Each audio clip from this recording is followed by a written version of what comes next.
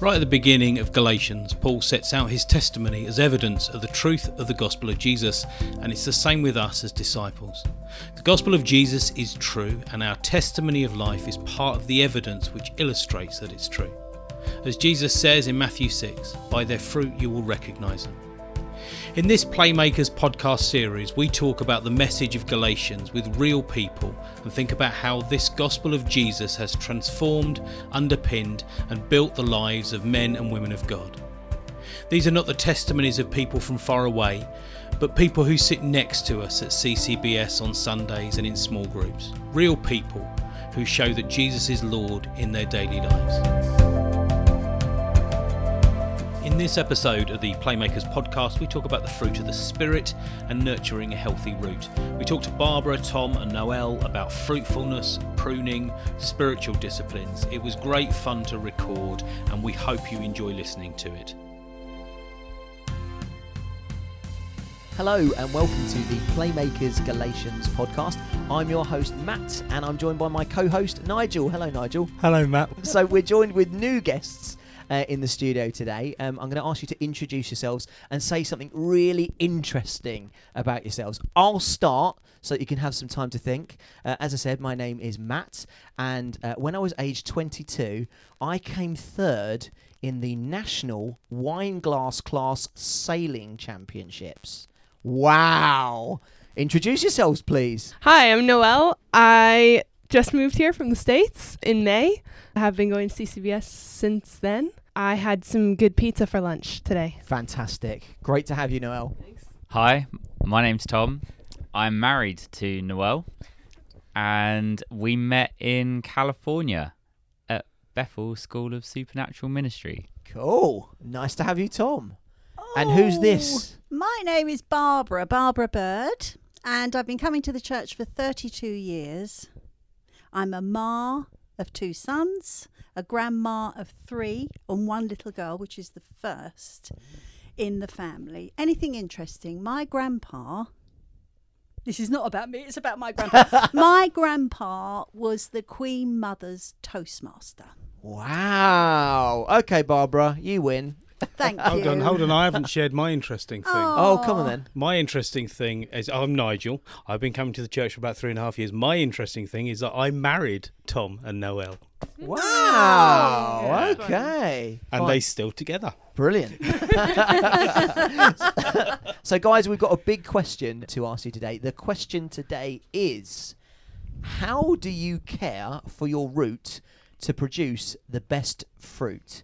And do you want to give us some explanation on that, Nigel? Okay, so we're not tiptoeing around the edge of Galatians anymore. We are diving right into the centre, because the most obvious passage in the whole of Galatians that we need to talk about is Galatians chapter 5, the fruit of the Spirit. Because the fruit of the Spirit is love, joy, peace, patience, goodness, kindness, faithfulness, gentleness and self-control. Against such things there is no law. And it continues, since we live by the Spirit, let us keep in step with the Spirit. And in many ways this is the most obvious passage and the biggest question. The idea of the vine and the fruit is actually one of Jesus's ideas. It's from John 15, and Paul then takes it further. And I think that if we're... Don't try and put me off, Barbara. I'm so sorry. I think that if we're thinking about the fruit, we need to think about the root as well, because the fruit that we produce is always consistent with our root. And this is a series of sermons for me as far as I'm concerned. So I wonder if the church over the years, over the centuries, has spent far more time polishing their fruit than they have dealing with their root. But that's another question. So finally, the most important thing, because I'm a pedant, it is not fruits of the Spirit, it is the fruit of the Spirit, as Matt has heard on any number of occasions. So, how do you care for your root to produce the best fruit, Matt? Okay. What do we mean by root? That's a good question. Okay. So, what do you think we mean by root? Okay, I'll chip in with another question then that we can all ponder. Healthy roots or stunted growth is something that I want to talk about. Which isn't that dissimilar, really, is it? No, I think it's true. So we either sow to the Spirit or we sow to our flesh. If we sow to our flesh, we don't grow roots. Okay, so could you de-religiousify that for me? Because what do you mean by sow to the flesh? Well, I think it talks about worldly things. So you've talked about some of those things on your first podcast that I heard, which was brilliant. So it's choosing what we give ourselves to, I think. Or do we give ourselves to kingdom and the spirit in our lives, or do we give ourselves to the flesh? See, I would say that I'd agree with that. I think we can choose, because we're not vines, we're like vines. We can choose where we put our roots. Yeah. And where we put our roots is where we gain our nourishment from. We do gain it from the sunshine and we do gain it from the rain, but actually the nutrients that are most important for a plant are in the soil. So then, therefore, where do you feel your roots are? To anybody. Okay. Well, I've probably lived a lot longer than you guys, and so I've just had a bit more practice, and I've got things wrong on a number of occasions and learnt from it. So I learn now to rush to God as quickly as I can. So if I'm struggling or, there's some suffering going on, I go straight to God, because I've learned that if I don't, I just get myself in trouble, really. I wish I could say that I did the same, but I don't. Yeah, I often find that when I'm faced with a problem, the first thing that I do is I moan to my poor wife about it, and what she normally says is, okay, well, what does God say? And that's when I go to God. So she's a bit of a signpost in that regard. I mean, it used to be that I'd speak to absolutely everybody before I go to God, but God's been prompting me on that as well. Sometimes actually he's the one that will highlight the problem before I even know it's there as well. But again, coming back to the what we mean by root, for me when I read this question, it's how do I nurture the relationship that I have with God in order to be the best version of Matt that God wants me to be, or to be more Christ-like. Yeah, well, Matt, even more better. Christ-like. Absolutely. Good job you're here, Barbara. Thank goodness for you. What do other people think? Okay, so I guess when I hear the main question about nurturing roots or nurturing relationship with God, my mind immediately goes to spiritual disciplines, which I feel like is a term that a lot of people don't like to hear, maybe, the word discipline. But I think there's kind of a tension between being a Christian, walking in freedom, and having this relationship with God that I want to tend to. So I want to be doing things like reading scripture, being in prayer, maybe fasting, maybe things like that. Just the normal spiritual disciplines, having community, etc., etc. And then there's the tension of not wanting to be in religion in doing those things. So not wanting to constantly feel like I have to stick to doing these things, and if I mess up, then I've failed God and I've failed my community. I think that there's such a thing as having a really healthy relationship with spiritual disciplines. So yeah, when I hear the question, that's what comes to my mind of what are the things that I'm doing to love God in my daily life, like having a good relationship with scripture and learning to love it, and having a good relationship with prayer and learning to love actually spending time in that, which I realize is maybe not the most easy or natural thing for a lot of Christians. So how have you learnt to love it then? Because those things, for some Christians, those things you've said, particularly fasting, I would imagine, but prayer and those disciplines, they don't sound interesting to most Christians. I love them too, but how did you fall in love with them? Yeah, I'm still working on fasting, so I'll but you had a nice pizza. Well, I don't know. Tom and I had a little conversation about this yesterday, actually. We were talking about this. But I guess for me, the falling in love with it is doing it again and again. I realize that might not work or doesn't make sense. But for me, the way that I fell in love with scripture was to say, okay, I'm going to come to this every single day. And to begin with, it was the normal thing of like, this isn't interesting. I'm not enjoying this. I don't understand this, et cetera, et cetera. But I actually found that the more I did it, the more dependent I became on it, the more dependent I became on time with God, no matter if it was, quote, productive or not. And like, even if you're reading a chapter of scripture a day and you get through the chapter and you're like, oh, I don't even know what good that did. It's the fact that I came to the Lord in scripture, in his word. I sat with him. I talked with him. And then I guess the more that I came to do that, the more I grew in love for it, because I realized how dependent I was on it and on that time with him. So for me, it really was a practice of just coming to it again and again and again, even if at the beginning it didn't come naturally or wasn't easy for me. I'd say the same in prayer. So Yeah, so I'd add to that a little bit. Noelle and I were discussing this yesterday, and we were talking because for me personally, I felt as though I've always had a desire to love God, but I struggle a bit with the word discipline as it is. It's not a word that's come naturally in my life. But secondly, I don't love reading, and I certainly don't love not eating. So it's sometimes I feel like I've gone through stages of feeling a bit like every time I open the Bible, I'm either overwhelmed, like where do I start? Or I feel a little bored, or I feel a little, where do I actually go here, or what am I learning, or I've read this piece before.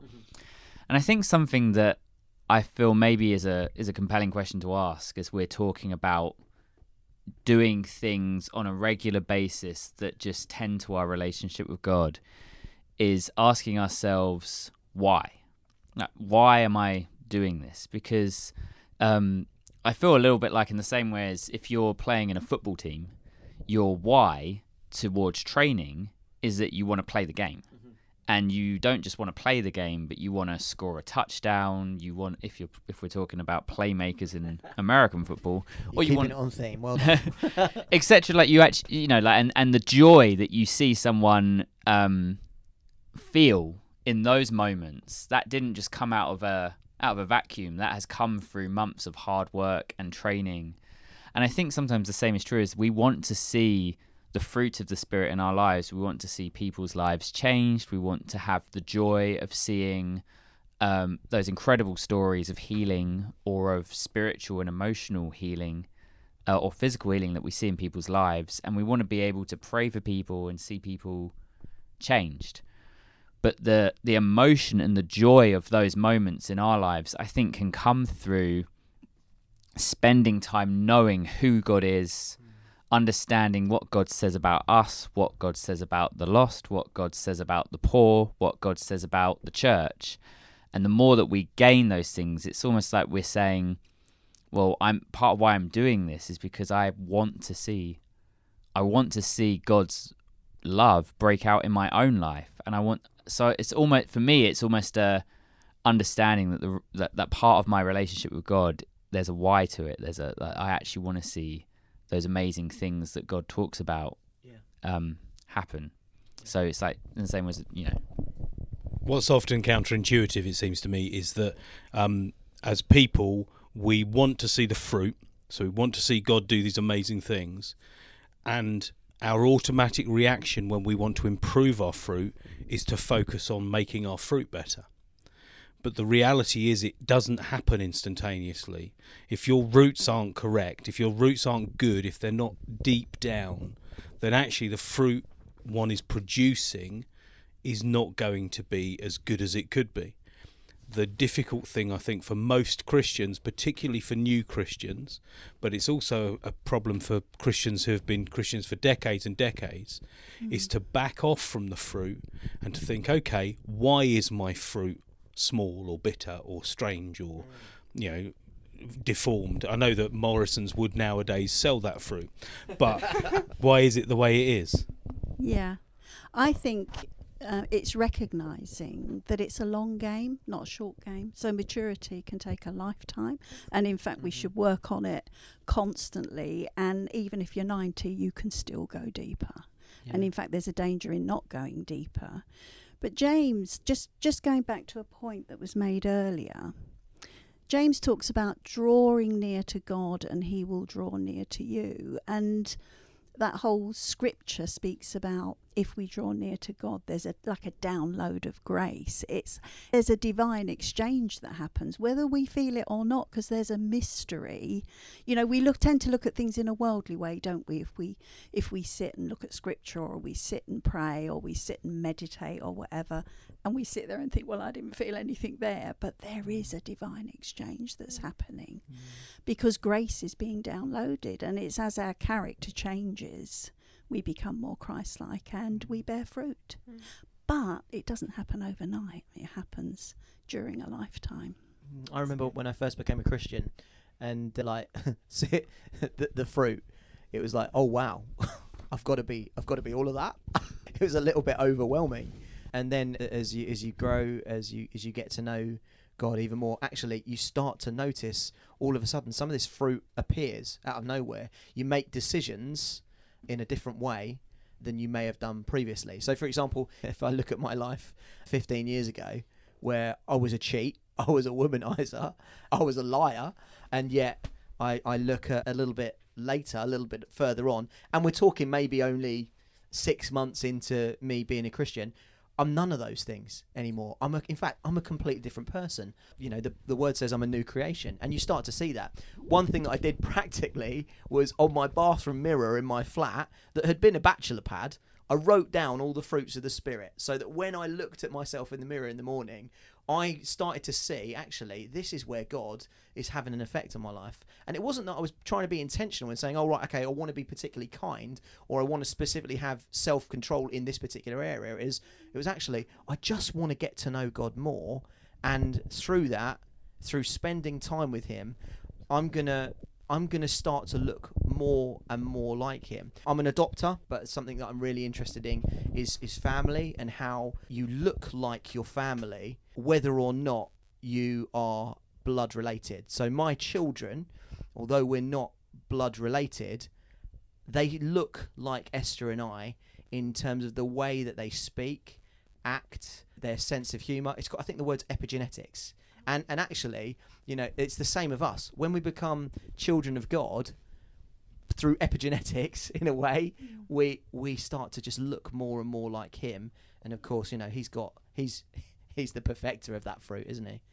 Yeah, no, I think two really interesting things that kind of come out from what you're saying, Matt, is one is from your story, you've got to know who God is, and certainly you've got to know what God says about you, I think, to get to that point. Like, I think one of the most vital things about tending to your root is understanding like who you're rooted in. You're rooted in God, but actually that God's foundational thoughts about you are love. Like God created mankind, and he created humanity and said it's very good. Everything else in Genesis 1 is good, and he looks at us made in his image and says that's very good. And God calls us his children, God calls us his beloved, a royal priesthood, and you can go on for all the different things that we're called at various points. But when you understand who you are, I think that does change your expectation. So I worked for a charity for children with various disabilities, and we were told not to use the word naughty, because what you're doing is you're actually creating an identity statement on that person based on their behaviour. Whilst instead, the bad choices that they're making, or the challenging behaviour is how we put it, means that what this is right now is challenging, but actually who you really are is different. So that's one point. I think just the second brief point is I love how you were saying about putting the fruits kind of on the wall to look at, because I think, again, that's us reminding ourselves daily of, because the ultimate producer of the fruit of the Spirit obviously is God, is the Holy Spirit. Yeah. So if we're looking at who he is in his output, we're also able to be inspired by how we want to look just like that. And I think, again, that psychologically is making a difference to then how we act in the day-to-day, as well as how we're spiritually intertwined with God. Yeah, that's so good, Tom, because I was reminded that about 10 years ago I looked at the fruit of the Spirit and thought, what, you know, there's so many of them, what's important? And I remember picking two that I thought I would love to see birthed in my life, and that was faithfulness and love. And so I set about praying and asking the Holy Spirit to develop it. And, you know, I almost forgot about it. And then we went through a season in the church where people were sending anonymous postcards. And they would sort of design them. And somebody anonymously sent me a postcard. I mean, it was a good 5 or 10 years later, saying, just wanted to encourage you, you're faithful and loving. And I just thought, wow, that's amazing, God. You know, you've done that. And that was because I was seeking it, I think, although it took rather a long time. Yeah, because sometimes we can't always see the birth of fruit in our lives. We've got blind spots, and I think we do need people around us who can help us with that, who can not always, not just encourage, but maybe sometimes provoke us. So, like, do you guys have anyone that you're accountable to, who can maybe help you decipher where you've seen this fruit grow? Yes, I do. I mean, obviously I've been in the church for a long time, so I've got long and deep relationships. I'm heavily into home group, great advocate for home groups, because if you walk with people during your life, you allow them into your life and you end up being authentic the longer you know them, so that's really good. So yes, I do have accountability partners, and recently I lost Brian, and so I found those relationships incredibly valuable. I mean, they were a safety net. But I also found somebody who'd walked that path before I had, and met up with them regularly to say, I'm feeling like this. Is this normal? And it was, yes, that's normal. That's okay. And I was able to be open with them. And I think sometimes when you go through seasons, you need people. When you're going through difficult times, it's great to have relationships that you've formed in the good times to be able to rely on as a safety net, really. What about you guys? Do you have people that you're accountable to? Yeah, I'm reminded of a pastor that we both know at Bethel. We were in his office one day and we were sat around and he said, I just want you to write down 5 things that you hear from the Holy Spirit that he says that you are.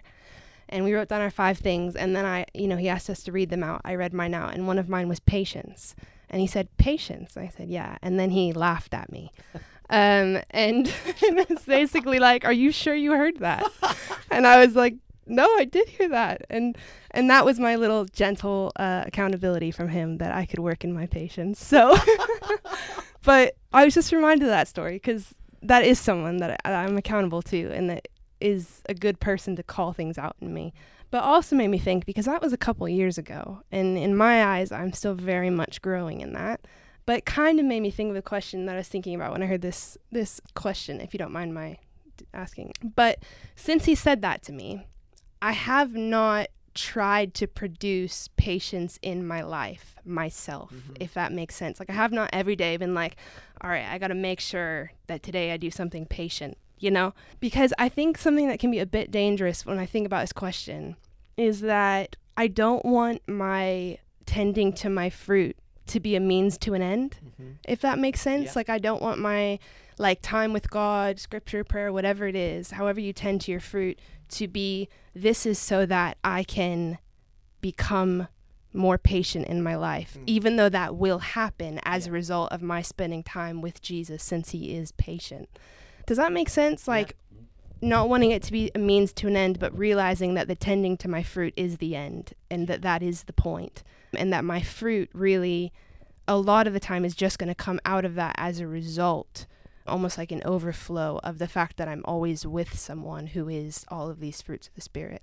Yeah. If that makes sense. Otherwise, the fruit of the Spirit becomes your God for you, really, right. rather than the one who is God and deserves the glory, and who is all these things. We're doing it in a way to serve him better and bring more glory to him, not for people to go, oh wow, aren't you so patient? Oh wow, you have so much self-control. Oh Matt, aren't you kind? No. It's much more about saying, okay, fine, no, let's give that glory to God. What I think when I do exhibit fruit of the Spirit, it's and people comment on it, it's a way to just point people back to God. It's another testimony to give glory to the one who deserves the glory. I just want to step sideways again to this accountability thing, because I think it's really important. It's important, I think, to say that your people that you're accountable to, the people you share life with, change over time. So I've been a Christian for a long time, and I've gone through different phases. I've served in churches, I've served out of churches, I've done all sorts of stuff. And during those times, God has brought into my life people who have been most helpful. So way before I was at the community church here, a member of the community church was doing their counselling course, and I needed a counsellor, so they practiced on me. And it was an incredibly helpful thing for me because I needed somebody to talk things over with, and they gave me a discipline that I found incredibly hard to start with. Just to go back to the disciplines even, he told me, sit for half an hour in silence. Now that was really hard for me in itself. I'm really good at it now, and it just helped me learn how to tune into God. And often if we have a relationship with people who we're accountable to, that means we also have to sometimes trust that they know what they're doing more than we do, and that they give us those spiritual disciplines. And I've had other times where I've had people I've walked with. I mean, my friend Jim, who was a pastor, a Baptist pastor, he died a few years ago. He was one of the pastors of one of the larger churches in the UK, and he gave me time. And I was just Nigel. And he gave me time and sat with me. And not only that, when I suggested something, he would take his notebook out and make a note of what I'd suggested and go back to it later.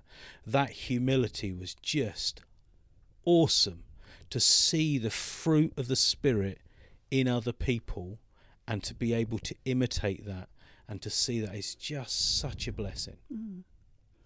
That what you've brought up there about disciplines, there's also pathways, and it's really important that when we spend time with God that we pray as we can, we don't do it as we can't. And spiritual pathways are really important. So there'll be a way that you connect with God in this season that is just fruitful for you. It brings you life, and it's great. There's a good book, Ortberg, God is Closer Than You Think. He's got a chapter on it in there. It's very accessible. But I think as well, it's important not to be a one-trick pony with your disciplines, to sort of explore different disciplines, like Nigel was saying. That centering prayer, I'm assuming that you were shown to sit in silence and yield to God. And I use that. I've seen so much fruit from that as a discipline. But as good charismatics, we find that quite difficult to do, I think, if you can't raise your hands and shout hallelujah, it's not real worship, is it? Yeah, that's right.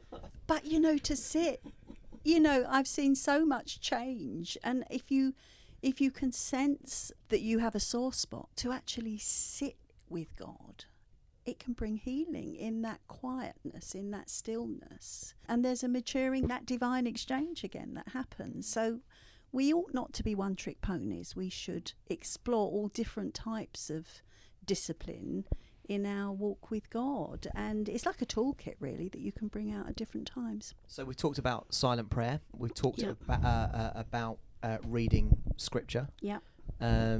Worship. What other pathways are there? Well, we've talked about accountability and authenticity in relationship, but what about journaling? I mean, sometimes journaling is brilliant when you're struggling to get these things out of your head, or you're struggling to even wonder what you're thinking. To actually journal before God is a great way. Actually, as a writer, because I'm not able to say this very often, as a writer, oh no, I've got a shelf full of little black books. I always take notes, as Tom knows. I take notes at everything, and the reason I take notes isn't because I go back and read them, because I'm not great at going back and reading them, but it's my way of getting it into my head. I did a discipline with, actually it was in the staff meeting here a few months ago. I made them all write haikus about where they were with God. And it was a fascinating process because, one, most of the people in the room aren't writers. They wouldn't even know where to start, so I had to explain what a haiku was. Yeah. Two, they're good charismatics and they love worship and all the rest of it. And I actually had the comment in the corner of the room, are we going to do some real worship this morning? And the third thing was, when they did it, all of them, it was such an emotional moment because it made them think about, as it does for me when I do that sort of thing, it made them think about God in a way they had not thought, and they kind of moved their brain half a step to the left so that they were seeing God from a slightly different angle. It was just so wonderful to see. Yeah. And that was God's idea, not mine. That needs to be pointed out. Yeah. So if you want to join the holy haiku pathway, we'll release Nigel's details at the end of the podcast. That's if you can leave lust busters for long enough. Yeah, that's it. Yeah. What other pathways have we got then? Well, I just think, when we talk about pathways, it's about, do you like walking in nature? Do you connect with God in that way? Do you connect with God through music? Do you connect with God through books? So there are different seasons when you would find that more life-giving, and it's just understanding that, knowing what you need really is important. Yeah, I agree. I think walking is an underrated discipline. Not only is it good for us, for our bodies, but I think it also it clears the mind, and I think it really helps to focus on. It either brings up thoughts that you kind of had bouncing around in there that need to come to the surface, but I think it also just creates space to be able to talk through things of God and to think through things. The other discipline I was going to bring up is study. Yay. I think that we live in a culture that is very immediate, and I think if we're not careful, our preaching, or at least our consumption of preaching and worship, is very based on the emotion we feel at the time, and it's not based on where we take it next or how we take it further. Nigel, you have a good Bible brain, and I have forgotten who are the Jewish people, or the group of people who go and study. It's in Acts 17, I think. They go and study to see if they go into the scriptures and ask Paul. You could be mentioning in any way. Obviously, I know the Bible off by heart because I am so spiritually mature. But I think, I don't know. I'm thinking about the rabbis, but the rabbis. What the rabbis did is they studied for a life. But I don't know, Tom. You'll have to. Maybe people could send in mystery postcards to us in order to be able to tell us what that is. Start that up, the mystery postcard thing again. I love that blessing thing with the postcards, where we used to do a prophetic activation where you had a postcard with a picture on it, and you'd write on the other side, put it out, and then people would be able to pick it up by the picture anywhere and read the thing, and it was unbelievably accurate. It was wonderful. Sorry, Tom's still looking at his Bible. I found it. This is your new youth pastor, guys. He can't find Acts 17. New Testament, Tom. The Bereans. Oh, yeah. Obviously, I knew that. Oh, absolutely. I think I did too. I thought Bereans isn't that a sort of Mexican food? You've just reminded me of another spiritual discipline that we touched on, fasting. Oh, fasting. Stop that. Now, I know some of us said that we struggle with that. I haven't struggled with fasting, and which is strange because I flipping love food. I love it. I find fasting just so powerful, especially with letting God know how serious I am about a certain situation. It's normally for others rather than myself. I don't tend to fast for myself. It tends to be for others who are struggling, and I think it just, as I said, it reminds me that every time my tummy grumbles, and it does a lot on a fast day, it just reminds me, hang on, Matt, stop what you're doing. And let's really get into this. No matter where I am, I could be in a client meeting, grumble. Oh, sorry about that. Hang on a second, and then my mind's back to God, straight back where I should be. So, sorry, to bring back to that study point that I am now prepared to make. Acts 17, verse 11. It says that they received the word in all eagerness, examining the scriptures daily to see if these things were so. And I feel like we could do more to go and explore the Word of God and examine the things that we're told by our pastors, by our preachers, etc. That doesn't just have to be, in my head, that isn't just read the Bible again and again and again and again, although that's a great foundation.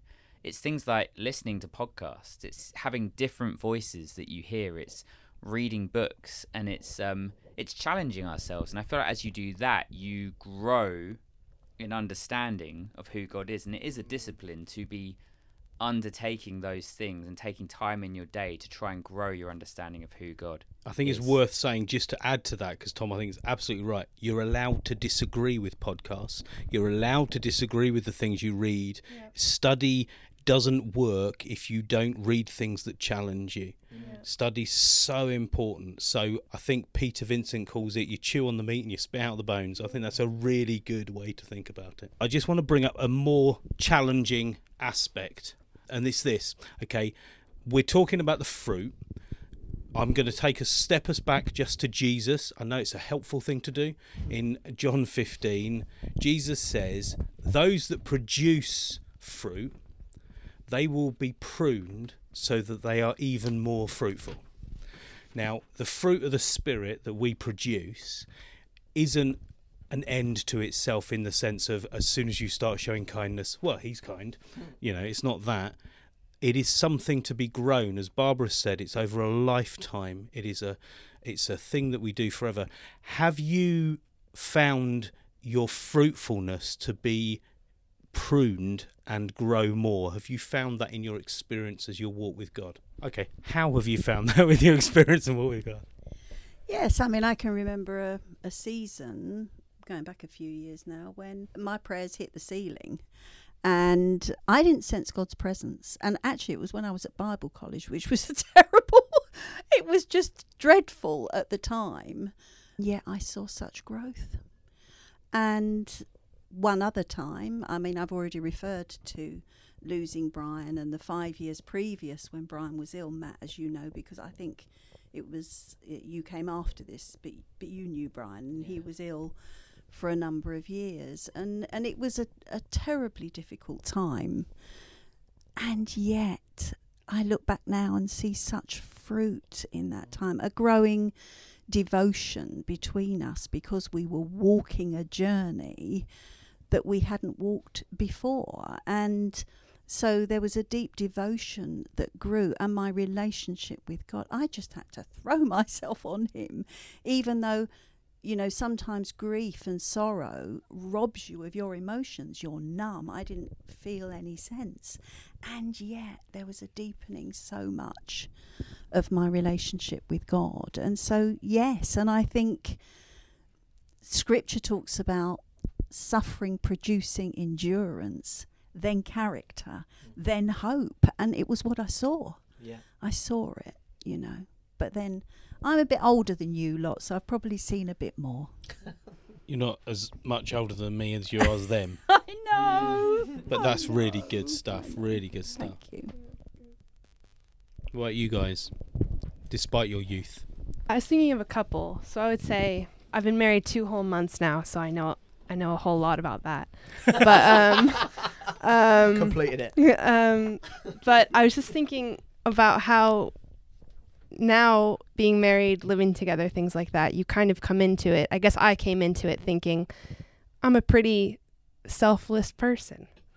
And now, there are just moments where you kind of go, wow, I really thought that I had kind of gotten that down. I mean, obviously I hadn't thought that as I'm young, but in a sense, you're like, yeah, I'm pretty good there. I bet you're more patient now, though. Oh, yeah. I'm growing there, too. We're talking to you, Tom. But I guess it's just kind of thing of like, even in this relationship and being married, the pruning that comes with it of being like, oh, no, there's so much more that you can grow in here that you didn't realize before. I was also thinking about generosity being a spiritual discipline, and how I think as you grow with the Lord, like when you first learn to be generous, I feel like the Lord, or at least my experience is the Lord is very quick to kind of that scripture that says when you give, it will come back to you, that comes quite quickly. And I've noticed that as you grow in generosity, I almost feel like the Lord, not that he's throwing challenges your way, but I mean, yeah, even in a sense of like, but will you give when you maybe only have X? Or will you give in this situation? Will you give in this situation? And that there's always room for growth, because I think that's just how God is. That's just who he is. So yeah, I don't know. There's some places where I think I've seen pruning or growth in those areas. Faithfulness, I think, is the one for me. Really, really challenged in that. In other podcasts I've mentioned that when our business has gone through really, really tough times, just to throw yourself on God again, and it's like he says, okay, I'm going to provide, I'm there, I'm holding on to you, and then something big happens again and he's saying, I'm still here, you know, and really, really pushing you to the limit. I mean, if I look at the history of our business, and I won't say its name, it's not going to be a shameless plug, but we've been through recession, we've been through Brexit, we've been through pandemic, and we're still here. But God told me right at the beginning it was still going to be here. Every time it's felt like you sure you trust me? You sure you trust me? You sure you're faithful? And now I can comfortably say that I believe that God is going to give me and our business our daily bread, because that's what He promised, right? He promised to give us the daily bread, not quarterly, not annually, you know, not 5 years ahead. Our daily bread, because God does what He says He's going to do. So yeah, specifically in the area of faithfulness, that's where I've received my pruning. Okay, so we do need to tie this up, and to roll this up a bit, I think there's a few things I want to say, and I really feel one has got to be a book plug. And it's a book plug. I don't know whether anyone else will even know this book, but we talked a lot about the spiritual disciplines. And the best book I've ever read on the spiritual disciplines is Richard Foster's book. Absolutely brilliant. I was going to say something about that, actually. So obviously I've hit the right tone there. Richard Foster's book, The Spiritual Disciplines, is a classic. It's the one they use at colleges and all sorts of things. It gives a really good basic introduction to different spiritual disciplines. It talks about it.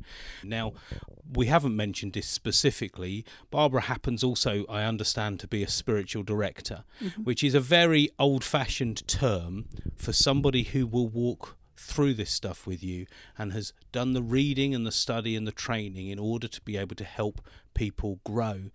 But you don't have to find yourself a spiritual director. You can find yourself a good friend. I always try and spend time with people who are bigger than me in their faith. It's Absolutely. so important, because I am so aware of what a child I am when it comes to things. And I'm also aware there are people who look at me as one of the people who's bigger to spend time with. The best way I've heard this described is everybody should have a Timothy, everybody should have a Barnabas, and everybody should have a Paul. The Timothy is the one you help and you lift up. The Barnabas is the one who's on the same level as you, who you encourage each other. And the Paul is the one who is bigger than you and will lift you up. And it is awesome stuff. Love that.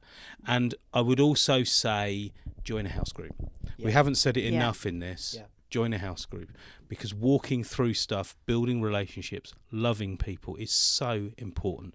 And I apologise profusely for talking so much, but this is a subject I am so passionate about, and it's so important, because I think it always comes down to discipleship.